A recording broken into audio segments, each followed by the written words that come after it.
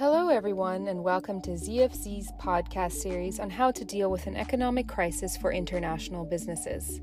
We will be discussing different legal topics and insights relevant to businesses and hope to provide you with some novel perspectives and strategies to deal with the crisis. Stay tuned.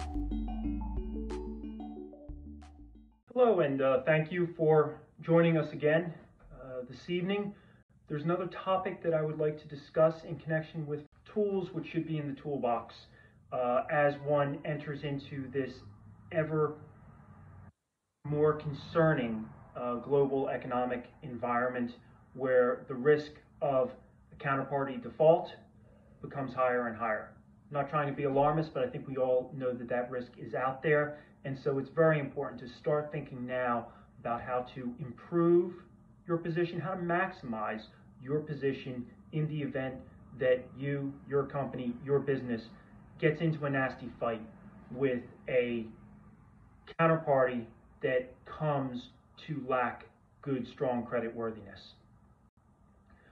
As most people know, numerous contracts, if not the norm, in both the maritime and the commodities trading sectors, those contracts will more often than not call for resolution of disputes by arbitration. Oftentimes that arbitration may be in New York, it may be in London, it may be elsewhere around the world, but there's a constant, particularly in the maritime and the commodities trading sectors. There is a constant consideration which asks, does the other side in the arbitration have the cash and the willingness to pay up in the event that we prevail? In this type of environment today, where uncertainties are growing and growing, concerns like that about counterparty risk, not just on the front end in performing the contract, but on the back end in performing an eventual award, become higher and higher. So how do you control for that? There are interim measures.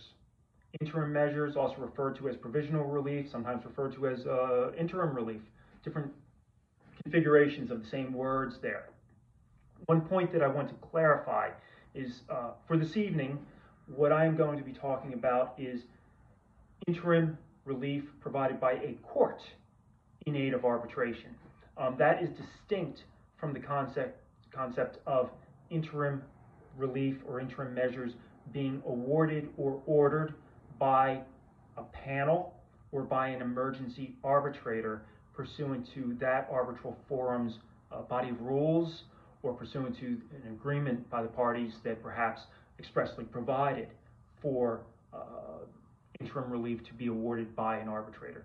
So for purposes of this presentation, I'm not going to get too much into interim relief being awarded by arbitrators, and instead want to focus on the court angle. And in particular, New York State has what I consider to be a very strong, very far-reaching statutory provision regarding provisional relief in aid of arbitration. That provision is covered at CPLR. CPLR, if you don't know, for those of you outside of New York, CPLR refers to the civil practice law and rules, and it's the body of rules governing litigation in the New York State system. CPLR 7502C concerns provisional relief in aid of arbitration. And a couple of key points to note from that. First and foremost, it can be applicable regardless of whether the underlying arbitration is pending in New York State or abroad, regardless of whether that underlying arbitration is governed by the New York Convention or if it's a non-convention case. CPLR 7502C can apply. Number two,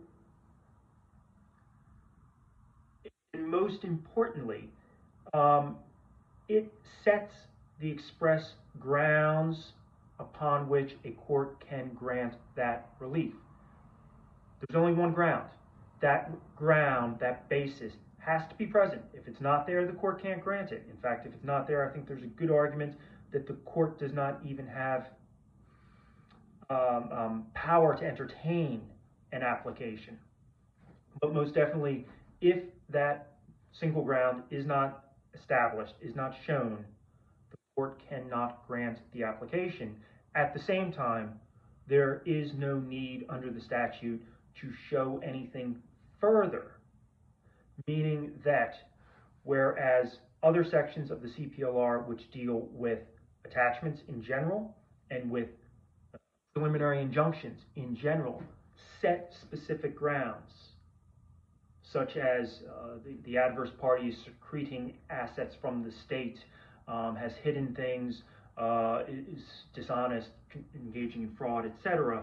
Those types of grounds are not required. They don't need to be shown. Only one ground. What is that ground? That in the absence of the provisional relief which has been requested, an award to which the applicant might ultimately become entitled might also be rendered ineffectual.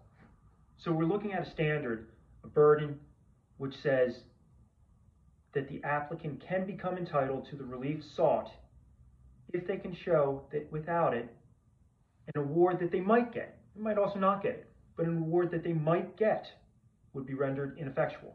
That is extremely far-reaching. And it's extremely far-reaching to have that relief available in New York, where so many international participants in various markets will have assets. That's always been my experience. Yes, of course, sometimes you can't find assets in New York, but by and large, I find that people like to have people, entities, businesses around the globe do like to have some connection to New York, be it cash, be it subsidiaries and affiliates that they may own here, even if it's through a structure that you need to look around and find some information about.